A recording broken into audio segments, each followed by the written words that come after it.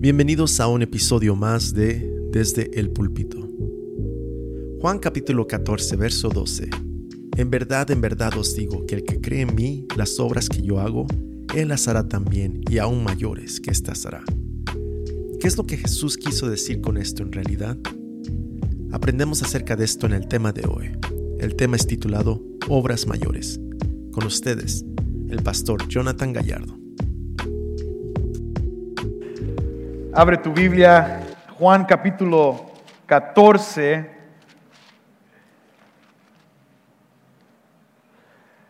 Estamos en nuestro estudio del Evangelio de Juan y hemos llegado a una porción muy interesante el día de hoy, de la cual vamos a estar hablando especialmente de la enseñanza de Cristo a sus discípulos. Y recuerda, este capítulo, como hemos dicho, después del capítulo 13 en adelante, está en el contexto de los últimos días de Jesús sobre la tierra, donde Él está preparando a sus discípulos para su muerte y su exaltación. Y recuerda, los discípulos están dolidos, preocupados, pero las palabras que Jesús les da los está preparando para un tiempo sin Él, los está llevando al Padre, como vimos la semana pasada, y hoy les va a dar más para donde ellos se puedan agarrar y sostenerse durante el tiempo sin Él. Y fíjate lo que dice el versículo 12 al versículo 14. Dice así: en verdad les digo, el que cree en mí, las obras que yo hago, él las hará también.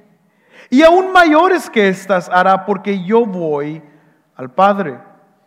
Y todo lo que pidan en mi nombre, lo haré, para que el Padre sea glorificado en el Hijo. Si me piden algo en mi nombre, yo lo haré. Aquí vemos un paréntesis entre el Padre que Jesús nos enseñó unos versículos antes, en el presente trabajo de Cristo en cual está hablando, y luego desde los versículos 15 en adelante vamos a estar aprendiendo acerca del trabajo del Espíritu Santo al que les va a dejar cuando Él se va. Hasta el momento, en el capítulo 7 de Juan, lo anticipa un poco, pero en el capítulo 14 va a ser claro que los discípulos, la única manera que ellos van a poder sobrevivir es manteniéndose fuerte en el Espíritu Santo. O sea que el Espíritu Santo va a tomar control sobre cada creyente, los va a llenar y los va a sostener hasta que Cristo regrese. Pero este paréntesis pequeño entre estos tres versículos nos demuestran algo profundo. En primer lugar, Cristo les está enseñando a sus discípulos en el versículo 12 que ellos harán el trabajo de Él. Ellos harán el trabajo de Cristo. Ahora, pónganse a pensar, los discípulos que han visto hasta este momento. Hasta este momento Jesús ha convertido el agua en vino, ha caminado sobre el agua, ha alimentado a 5,000 personas, ha resucitado a Lázaro, ha dado vista al ciego. O sea, muchas cosas ellos han visto y Jesús les está diciendo a ellos: ustedes harán el trabajo que yo he hecho. Y no solamente eso, Jesús les dice en el versículo 12, van a hacer cosas mayores. La palabra griega es mega. Van a hacer cosas mucho más grandes. Y la razón por cual van a poder hacer esas cosas grandes es porque en los versículos 13 y 14 dice Jesús a través de la oración. La confesión del nombre de Jesús va a darles poder, porque todo lo que piden en mi nombre, Él lo concederá. Ahí clarifica Jesús que la oración no es para ellos, a los discípulos, para que ellos pidan simplemente cualquier, oh mira Jesús, dame más casas, dame más dinero, dame eso. No, es Jesús, pedir en el nombre de Jesús, que están de acuerdo con la voluntad de Jesús. Al final de todo, dice el versículo 13, para que el Padre sea glorificado en el Hijo. Estos últimos dos versículos entonces clarifican la dependencia de los discípulos del primer siglo, que tienen que vivir dependientes de Cristo. Y eso se muestra en una vida de oración, orando en el nombre de Cristo. Y Jesús estará presente en esas oraciones. Ahora, lógicamente, hay un dilema en estos versículos. Tal vez para algunos no hay dilema, porque inmediatamente pueden relacionar el versículo 12 con creencias que hemos aprendido a través de lo largo de la iglesia en los últimos 50 años, hasta 100 años atrás, que como dice Jesús, los discípulos van a hacer las obras de Él y van a ser aún más grande. Entonces el problema es, ¿qué significa este versículo? Nuestra vida cristiana gira alrededor, no es que dependa de cómo interpretemos este versículo, pero nuestras acciones como discípulos y cristianos hoy en día tienen mucho que ver cómo podemos interpretar este versículo 12. Hace tiempo, si soy honesto, muchos no conocen gran parte de mi historia antigua, y no lo digo para vanagloriarme, solamente quiero para que puedan entender el contexto de lo que estamos hablando el día de hoy. En el 2008, Dios me dio la oportunidad de casarme con mi esposa, gracias a Dios. Era un milagro. Muchos dicen que no creo en milagros, sí creo en milagros. Eso fue un milagro de que ella dijo sí. Pero bueno, inmediatamente en vez de luna de miel, fuimos a una conferencia, me acompañó a una conferencia de oración, casi una semana o 2 semanas después de que nos casamos. O sea, nada de luna de miel, directo a una conferencia de oración, porque estaba escuchando que en ese lugar y en ese mover en México hubo algo grande pasando ahí, y a mí me interesó bastante saber lo que estaba pasando en México en el 2008, porque siempre escuchaba que algo fuerte estaba pasando en México. De hecho, mi mamá cada vez me decía, es que en México la iglesia está avivada. Es que en México hay avivamiento y en los Estados Unidos no hay avivamiento, y realmente me enfadaba cada vez que me decía eso, porque ella me decía, es que aquí no hay, es que aquí nadie busca a Dios, etcétera, etcétera. Entonces dije, vamos a México. Me llevé a mi esposa y fuimos a una conferencia en México, y estuvimos ahí como unos 2-3 días en México, en la ciudad de Tepetlixpa, por el DF, alrededor de ahí. No sé si lo estoy pronunciando bien, pero se llama Tepetlixpa. Casi estoy hablando en lenguas, tratando de interpretar esa ciudad, pero llegamos y claro, un fuerte mover de oración, clamor, muchos jóvenes allí, más de 3,000 jóvenes, y mi esposa y yo estábamos ahí. Y en una sesión, antes de irnos al break para lonche, el predicador nos dijo, ustedes harán cosas mayores que ha hecho Jesús, porque su palabra lo declara. Nosotros en esa conferencia íbamos a hacer cosas más grandes que Jesús. Ahora, imagínate decirle eso a chavos de 14, 15, 16 años que han dejado todo por unos 5 o 6 días para ir a esta conferencia, y estaban todos animados de buscar de Dios y ser llenos de Dios. Y al ellos escuchar eso, todos vamos a hacer cosas mayores, y todos, porque ellos vieron en este versículo que nosotros podíamos hacer cosas mayores. Salimos, la instrucción fue, salgan de este lugar por estas 2 horas de break que tienen. Salgan y lo que van a hacer es que van a empezar a cosas mayores que Jesús, sanando, milagros, etcétera, etcétera, señales y prodigios, etcétera, etcétera. Ese fue el mandato y eso fue lo que se esperaba. Entonces dijo amén, todos salieron de ese lugar. Imagínate 2,000, 3,000 jóvenes saliendo, estaba con un monte y todos descendimos en la ciudad de Tepetlixpa a hacer cosas mayores. A veces en esos tiempos todavía yo estaba muy, como dicen, muy frío y le dije a mi esposa, pues vamos a unos tacos, mientras que hagan las cosas mayores. Son 3,000, pues van a hacer mucho, ya que vamos a hacer tú y yo. Vamos a unos tacos. Regresamos de los tacos y inmediatamente los testimonios. ¿Quién nos puede decir lo que pasó en este momento? Todos ahí, milagros.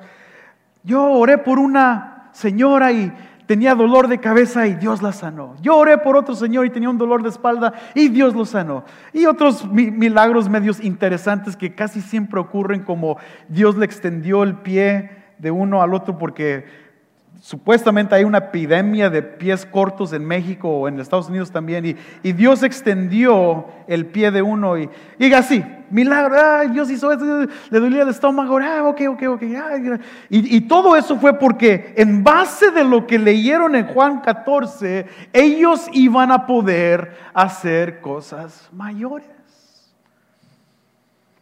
Avanzando unos años después, en Chicago, no Tepetlixpa, en Chicago, Illinois, la arena del Allstate Arena, aquí por Rosemont. Gran conferencia de avivamiento. De hecho, la conferencia se llamaba Awakening Conference 2011. Yo y mi esposa y algunos más, no soy el único culpable, pero algunos más que están aquí, no los nombro, pero aquí están. Henry, ¿dónde estás?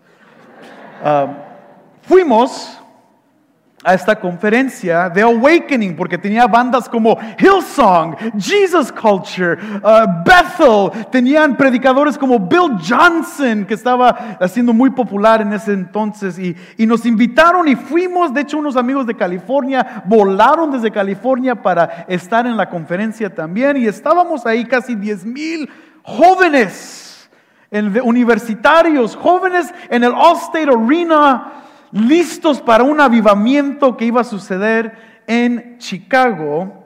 Y en una de las sesiones se para el predicador y dice: antes de que se vayan a lonchar, ustedes van a hacer cosas mayores. ¿Por qué? Porque la palabra lo declara. Harán cosas mayores que Jesús. Señales y prodigios van a llenar esta tierra. Vamos a causar un avivamiento en los Estados Unidos en ese momento. Casi 10,000 jóvenes descienden del Allstate Arena. Y si ustedes han ido al Allstate Arena, no sé si los Bookies han tocado ahí, pero si han ido a ver los Bookies o cualquier, ya saben más o menos dónde está. Y hay un Target, hay restaurantes, y 10,000 jóvenes invadieron en los estacionamientos, los Targets, las tiendas, y todos empezaron a hacer las obras mayores, supuestamente. Como buen cristiano, yo y mi esposa nos fuimos al Starbucks. Dijimos 10,000 personas, pues va a haber muchísimos milagros. Ya que yo y mi esposa, ¿qué vamos a hacer? Pues mejor nos vamos al Starbucks. Todavía en esos tiempos tenía un poco de reservas. Regresamos del lonche y lo mismo. Cuéntenos los milagros. Bueno, yo oré por una señora y le sanó el dolor de cabeza, rodillas, dolor de rodillas, un pie creció y eso siguió. las mismas personas de México vinieron acá y los pies que tenían cortos, que no alcanzaron a sanarse de México, se sanaron acá, se extendieron los pies, oídos se abrieron, cosas así, todos hablando de sus milagros y hubo un gran despertar. Ya ves, hemos causado un avivamiento en Chicago, Illinois. Creo que la semana después hubo una banda metálica, satánica que estaba llenando el Allstate Arena, pero de todos modos nosotros causamos un avivamiento en Chicago. Ahora, yo sé que no están acostumbrados a esto, pero última historia. Unos años después, invitan a la banda de Vida Abundante a participar en una conferencia mega, porque viene un profeta mega. Estos años atrás, no es reciente, ¿ok? Estos años atrás. Bueno, este profeta sana, profetiza increíble, es un hombre de Dios, participa en las campañas de Benny Hinn. Recuerdo que nos dijeron eso, este brother está pesado y va a ser una conferencia increíble. Bueno, pues vamos a participar, ahora vamos a ayudarles ahí. Fuimos, tocamos en 2 noches y después de la primera noche estábamos mega arrepentidos.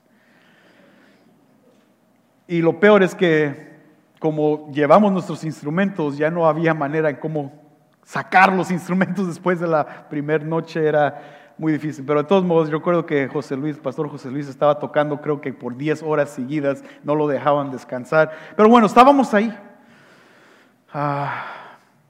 Y estábamos orando y adorando y ya notábamos cositas raras y en ese momento yo estaba como peleando en contra de los que iban a hablar. Yo estaba diciendo, no, pues no se trata solamente de esto, se trata de buscar a Dios. ¿Quién sabe qué estaba diciendo? Pero lo estaba contradiciendo y luego subían ellos y ellos me contradecían a mí. Era interesante el dilema, pero sube el profeta y me contradice todo lo que acababa de decir.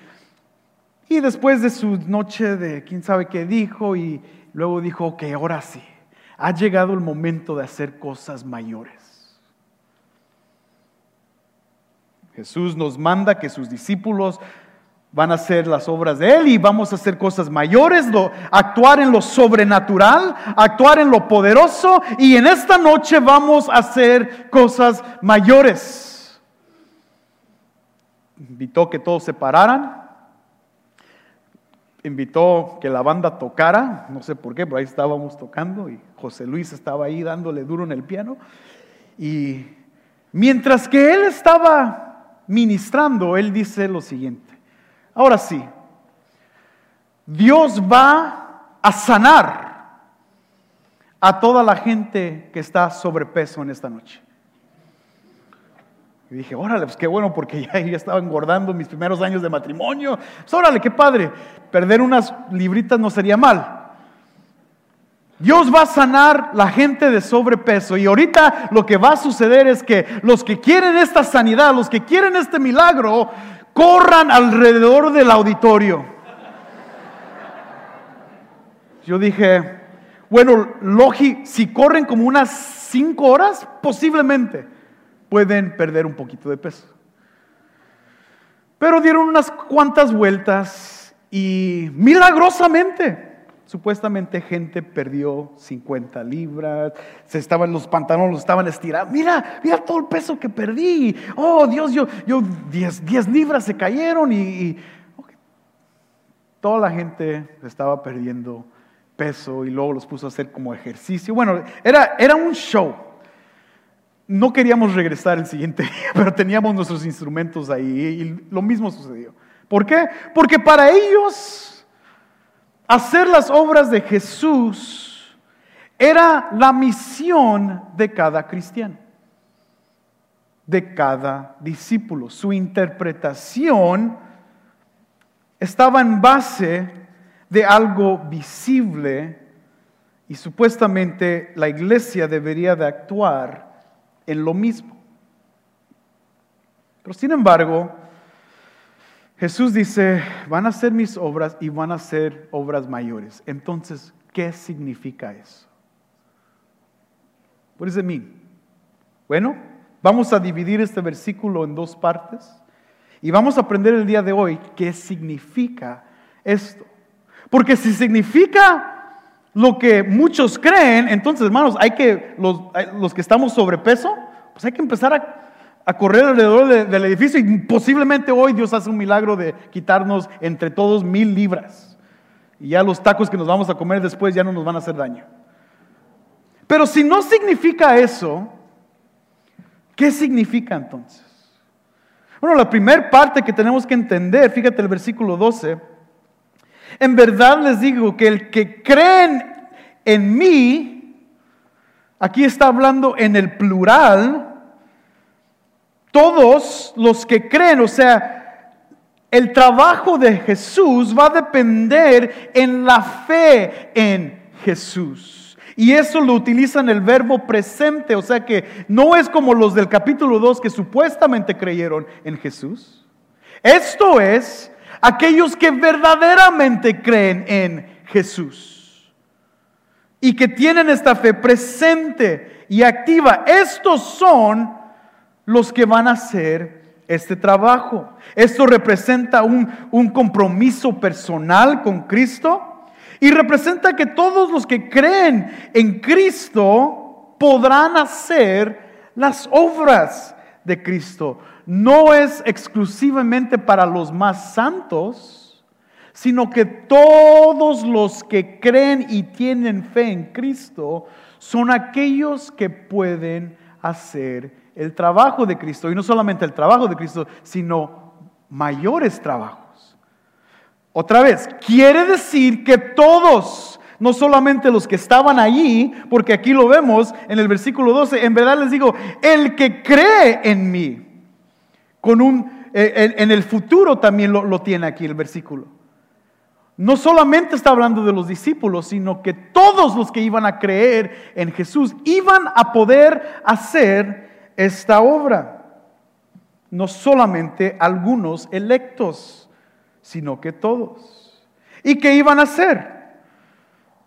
El trabajo de Cristo. Ahora, ¿qué es o cuáles son las obras de Jesús?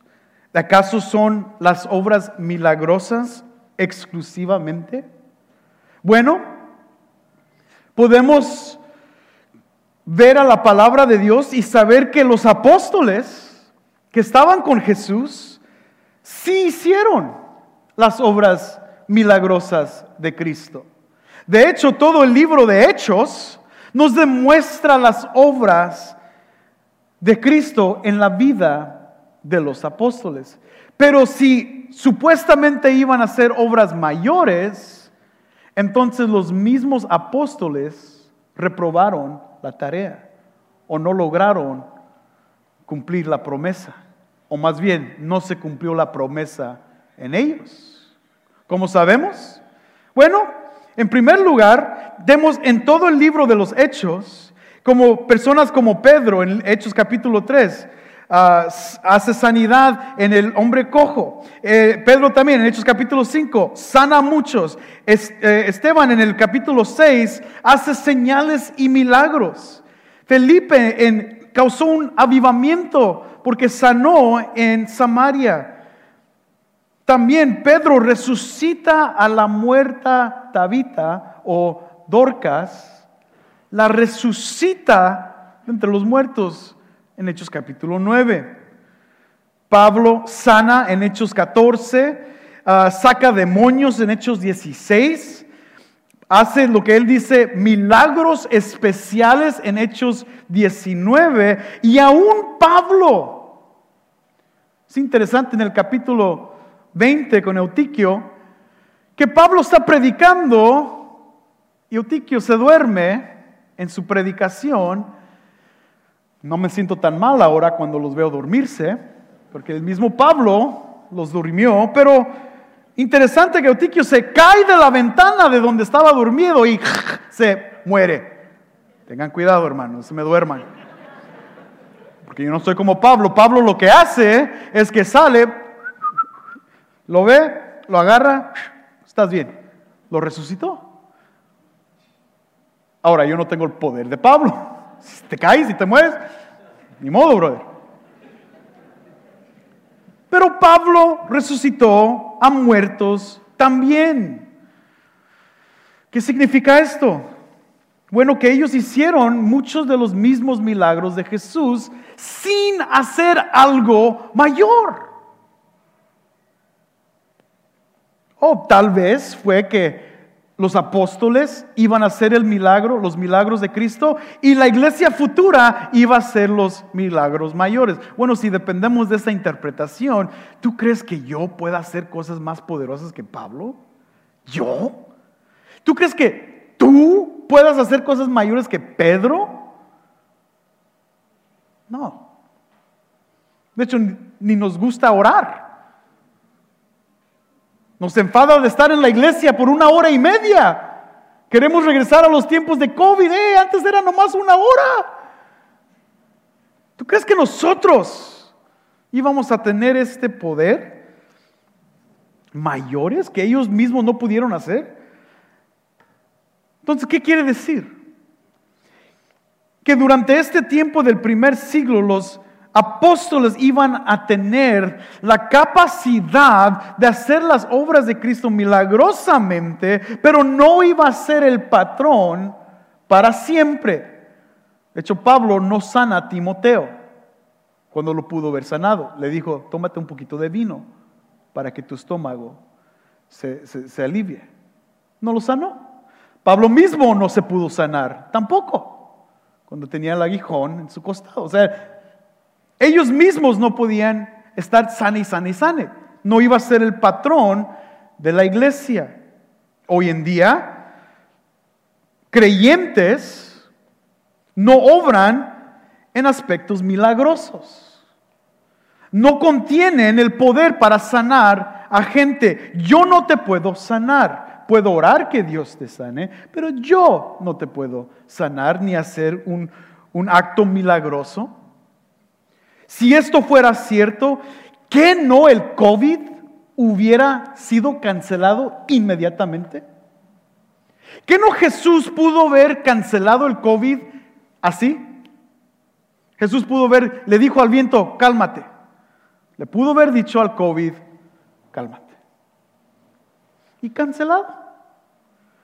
Entonces, si nosotros íbamos a hacer las obras de Cristo exclusivamente milagrosas, ¿por qué no se pararon algunos 100 verdaderos cristianos a decir, COVID para? De hecho, uno se paró en la televisión en el 2020, famoso Kenneth Copeland, se para en la televisión y dice, COVID, esto es cierto, búsquenlo en YouTube, no lo estoy inventando. Dice, COVID, te reprendo en el nombre y hoy mismo vas a quedar cancelado.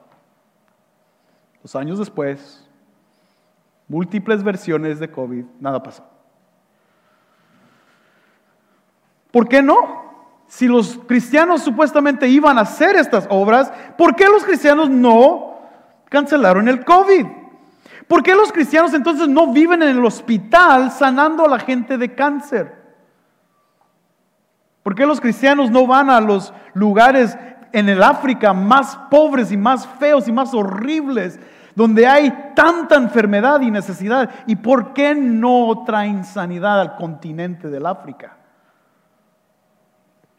¿Acaso no hay los suficientes? Aunque fueran unos 1000 cristianos de entre todos nosotros, ¿por qué no lo hacen? La cosa es que el cristiano no tiene el poder adentro de ellos para sanar a nadie. Dios es el que sana. Dios es el que hace el milagro. Dios es el que sigue trabajando milagrosamente. Dios hace los milagros. Pero recuerda esto, hermano. Es la decisión de Dios sanar o no sanar. En ciertas teologías de hoy en día, algunos dicen que Dios siempre quiere sanarte. Pero la Biblia no demuestra eso. Porque Dios no siempre sanó. Lo pudo haber hecho, pero no fue así. Hay un famoso sanador en el YouTube que se hizo sumamente famoso, miles y miles de likes en YouTube, porque él era uno de estos que iba a las calles y lo estaban grabando, e iba a las calles y milagrosamente los pies cortos se extendían. Él era el que hizo esto súper famoso. Se llama Todd White. Y extiende los pies de todos que están con pies cortos. Y él dijo una vez: yo nunca me enfermo. Hace 6 meses, Todd White sube al YouTube un video que dice: por favor, oren por mí, porque estoy enfermo. Peor, los doctores le dijeron que se tenía que quedar en la casa por 6 meses, en la cama, porque estaba bien mal. Y pidió oración. Y luego subió otro video. Todos pensaban que ya lo había sanado Dios y no, pidió más oración. Todd White está conectado con Benny Hinn. Yo dije: ¿por qué no le llama Benny, su amigo? ¿Qué le cuesta a Benny? Yo sé que Benny tal vez a él no le cobre, le cobra a los demás, pero a él, su amigo, tal vez no le cobre. Una ofrendita de amor. Hey Benny, estoy mal, brother, sáname por favor. No lo hizo. Todavía está enfermo. ¿Por qué? Porque no está en nuestra capacidad de sanar, sino en el Dios poderoso, que Él, amigos, es el que hace el acto milagroso y poderoso. Por eso acudimos a Él. Imagínate si yo tuviera el poder para sanar, ¿cuántos seguidores tendría yo? Todos ven: ay, vamos al ministerio de Jonathan Gallardo, ay, es que sana a mi hijo, sana a mi mamá, sana a mi suegra, todos. Imagínate toda la gente que iba a venir a mí. ¿Cuántos seguidores tendría en Facebook y en Instagram? ¿Cuánto dinero tuviera? No, hombre, yo cobraría un montón. Pero no, porque mi propósito no es traer a la gente a mí, sino lo que dijo Jesús antes: que vayan al Padre. Busquen al Padre, encuentren su sustento en el Padre.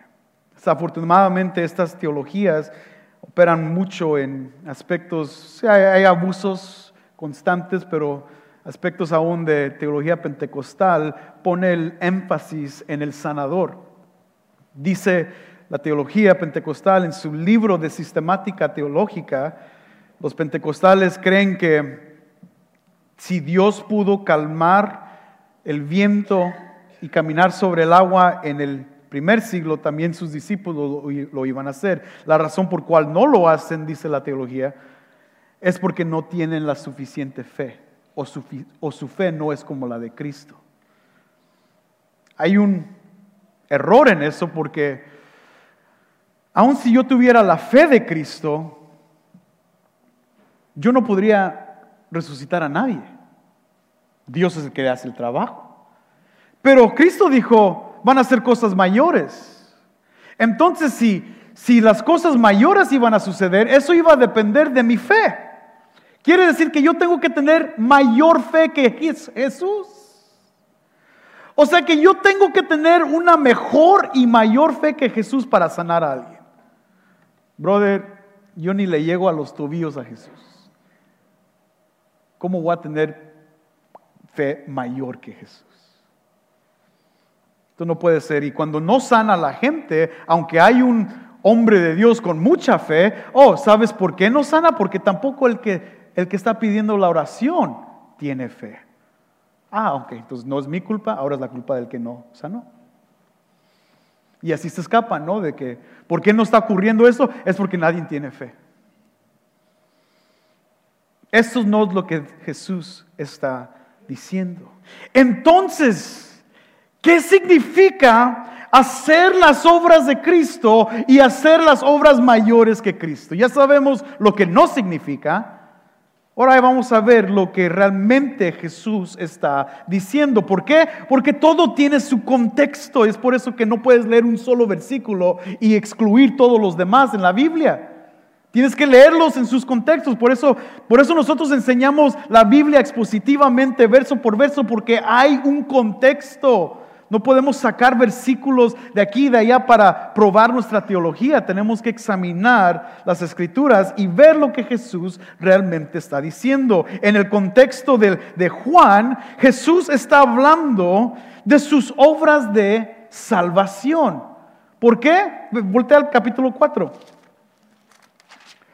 El capítulo 4 de Juan, Jesús les recuerda en el versículo 34, mi comida es hacer la voluntad del que me envió a llevar a cabo su obra. ¿Acaso Dios envió a Jesús solamente para alimentar a las multitudes? ¿Ese fue el trabajo exclusivo de Jesús? ¿Qué dice en el capítulo 17? Versículo 4. Yo te glorifiqué en la tierra habiendo terminado la obra que me diste que hiciera. La obra que me diste que hiciera. ¿Cuál fue la obra que Dios envió a Jesús que hiciera? ¿Sanar al ciego? Tiene que ser Lázaro, ¿no? Porque Lázaro lo resucitó entre los muertos. ¿Cuál fue? La cruz, brother. Nadie más iba a poder hacer lo que Jesús hizo en la cruz, pero todos iban a poder testificar de lo que Jesús hizo en la cruz. Ponte a pensar. Si tu evangelismo depende de obras o de milagros, es decir, Jesús, mira lo que hizo Jesús en el tiempo pasado, sanó a un muerto, sanó a un enfermo. Jesús te puede sanar a ti también. ¿Y qué si sana? Oh, ya ves, ya Jesús te sanó. Gracias, Jesús. See you later. Porque no tiene nada que ver con su vida espiritual. De hecho, eso lo mismo lo hemos visto a través de todo el Evangelio de Juan, que muchos que fueron alimentados, muchos que fueron sanados, muchos de ellos ni fueron considerados parte de los 72 discípulos, ni estuvieron con Jesús en la cruz. Pero si apuntamos a la obra de Jesús que estaba en la cruz, es ahí donde la gente ve salvación. Que tú eres un pecador y que tú necesitas sanidad, pero necesitas sanidad interior. Necesitas conocer a Jesús. Jesús está hablando de su trabajo de salvación. Esto está enfocado primordialmente en estas obras de salvación, no solamente en sus actos milagrosos. ¿Por qué? Porque los mismos actos milagrosos servían para una sola cosa. Recuerda lo que llamamos el Evangelio de Juan. Hay una división en el Evangelio. Los primeros 12 capítulos se llaman el libro de señales. ¿Por qué? Porque todos los milagros que Jesús hace en los primeros 12 capítulos solamente sirven para señalar quién Él es. Él es Dios, el Verbo encarnado sobre la tierra. Él es Dios. Por eso sus obras son tan importantes en los primeros 12 capítulos, porque le demuestran a la gente que Él es Dios. Después del capítulo 13 ya no vemos obras milagrosas, excepto la de la salvación. Entonces todo esto tiene que ver aún en los mismos milagros de Cristo. Esos milagros servían solamente para señalar a la gente de quién es Jesús. El milagro mayor entonces es cuando Jesús rescata a un pecador dentro de las manos del diablo. El hecho de que Dios te salvó a ti cuando estabas encadenado en tu pecado, eso es un milagro. Cuando te revolcabas en tus pecados, eso es un milagro.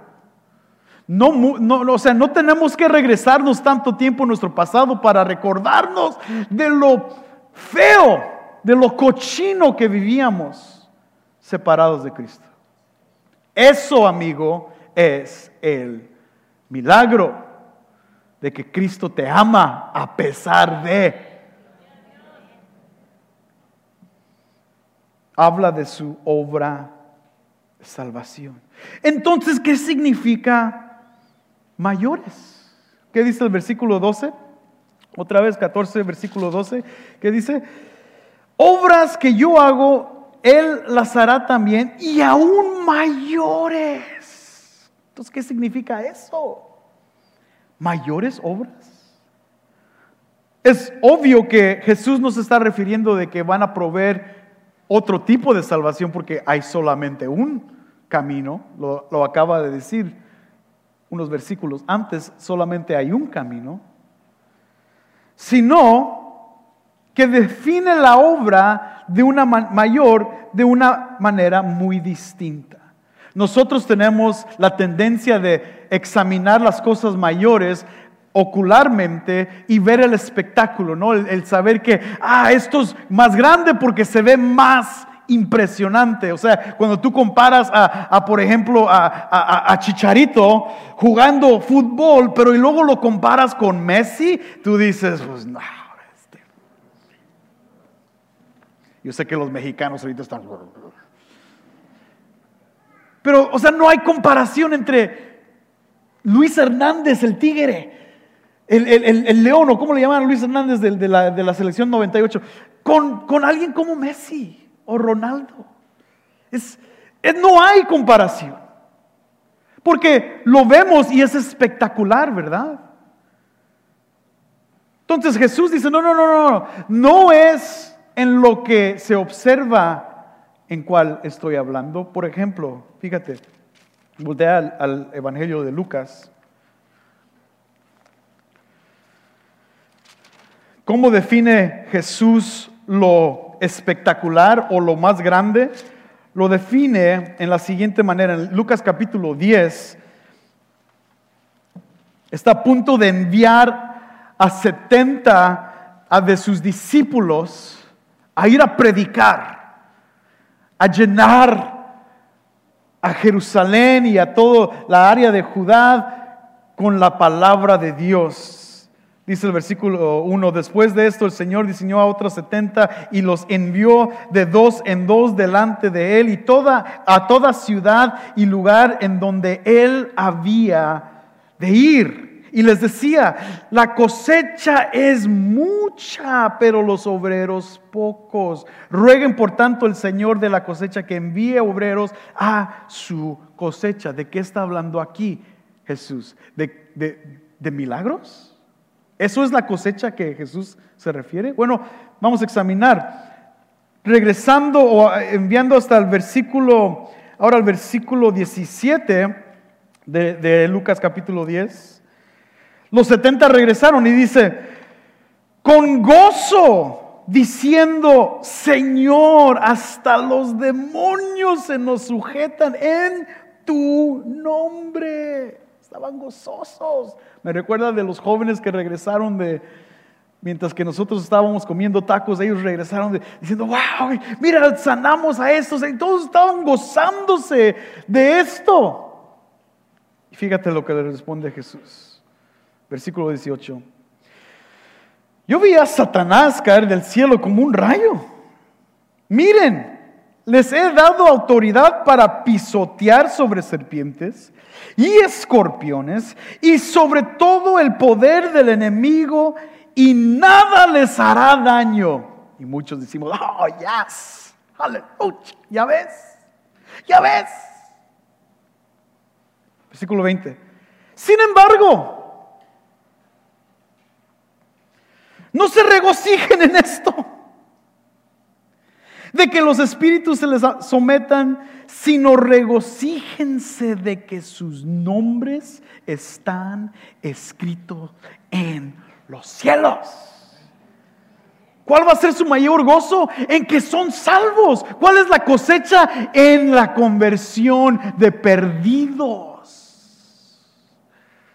No en deleitarse en sus obras y que pueden pisar escorpiones y que pueden sacar a demonios. No, eso no es lo que depende de la vida cristiana. Nuestro trabajo es de ir y hacer discípulos con la palabra de Dios. Jesús clarifica entonces estas obras mayores. ¿Cuáles son? Las obras que significan de extender el evangelio hasta los confines de la tierra. El ministerio de Jesús fue relativamente pequeño. Se enfocó en Israel y en Judá y en partes del mapa muy pequeño. Casi Pablo dice en 1 Corintios capítulo 15 versículo 6 que solamente tenía 500 personas que lo vieron vivos después de su muerte. Era relativamente un grupo pequeño. Eran 120 que solamente subieron a orar antes del día de Pentecostés. El grupo y el ministerio de Jesús era relativamente pequeño. Pero ¿qué sucede en Hechos capítulo 2? Pedro predica y ¿cuánta gente se convierte? 3,000. Más que en toda la vida de Jesús. Cuando examinamos las obras mayores, entonces quiere decir que cuando hacemos el trabajo del evangelista, o cuando compartimos la palabra, o cuando señalamos a Cristo en la cruz y el poder de la salvación, cuando nosotros trabajamos en ser testigos, entonces estamos obrando en las obras mayores. ¿Y sus discípulos? Cumplieron eso. ¿Cómo lo cumplieron? Bueno, agarra tu Biblia y es muy posible, si no es, necesitas comprar otra Biblia, pero es muy posible que tu Biblia, aunque no sea de estudio, tiene unos mapas en la parte de atrás, ¿verdad? No es el mapa de México ni de los Estados Unidos, pero nos habla de los lugares de Jerusalén, de Israel, y puedes realmente ver dónde operó Jesús, dónde era el ministerio de Jesús. Pero unos años después, si ves, casi toda Biblia tiene los viajes misioneros de Pablo. El mapa del primer siglo se extiende de un pequeño lugarcito en Jerusalén y Israel y mira todas las iglesias y todo el evangelio. O sea que esto quiere decir que cuando el apóstol Juan estaba trabajando en las iglesias de Asia Menor, cuando Pedro y Pablo estaban trabajando en Italia, en Roma, cuando todos los apóstoles estaban en el norte de África y en Siria y en Egipto predicando el evangelio, ellos cumplieron el mandato de hacer las obras de Cristo mayormente. Al final del primer siglo, el evangelio ya estaba en Roma.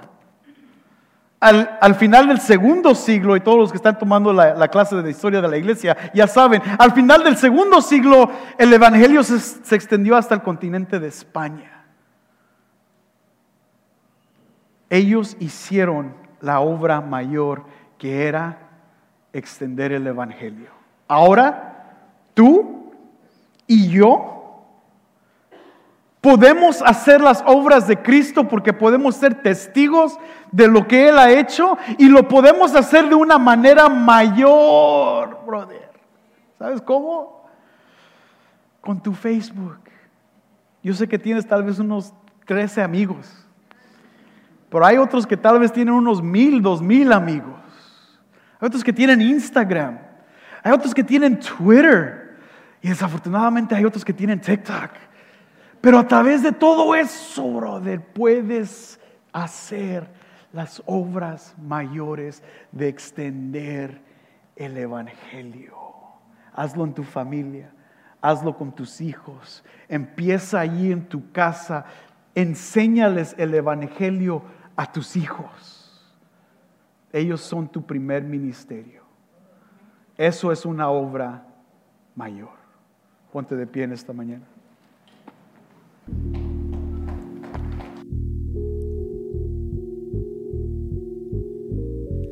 Gracias por tu atención. Queremos recordarte que tenemos una aplicación en la cual puedes obtener todo este contenido. El nombre de la aplicación es Vida Abu y la puedes encontrar en el App Store y en Google Play. Ahí mismo podrás obtener todo nuestro contenido en inglés también. Para cualquier otra duda que tengas, puedes visitar nuestra página web www.vidaabu.com. Esta ha sido una producción de Vida Abu Productions.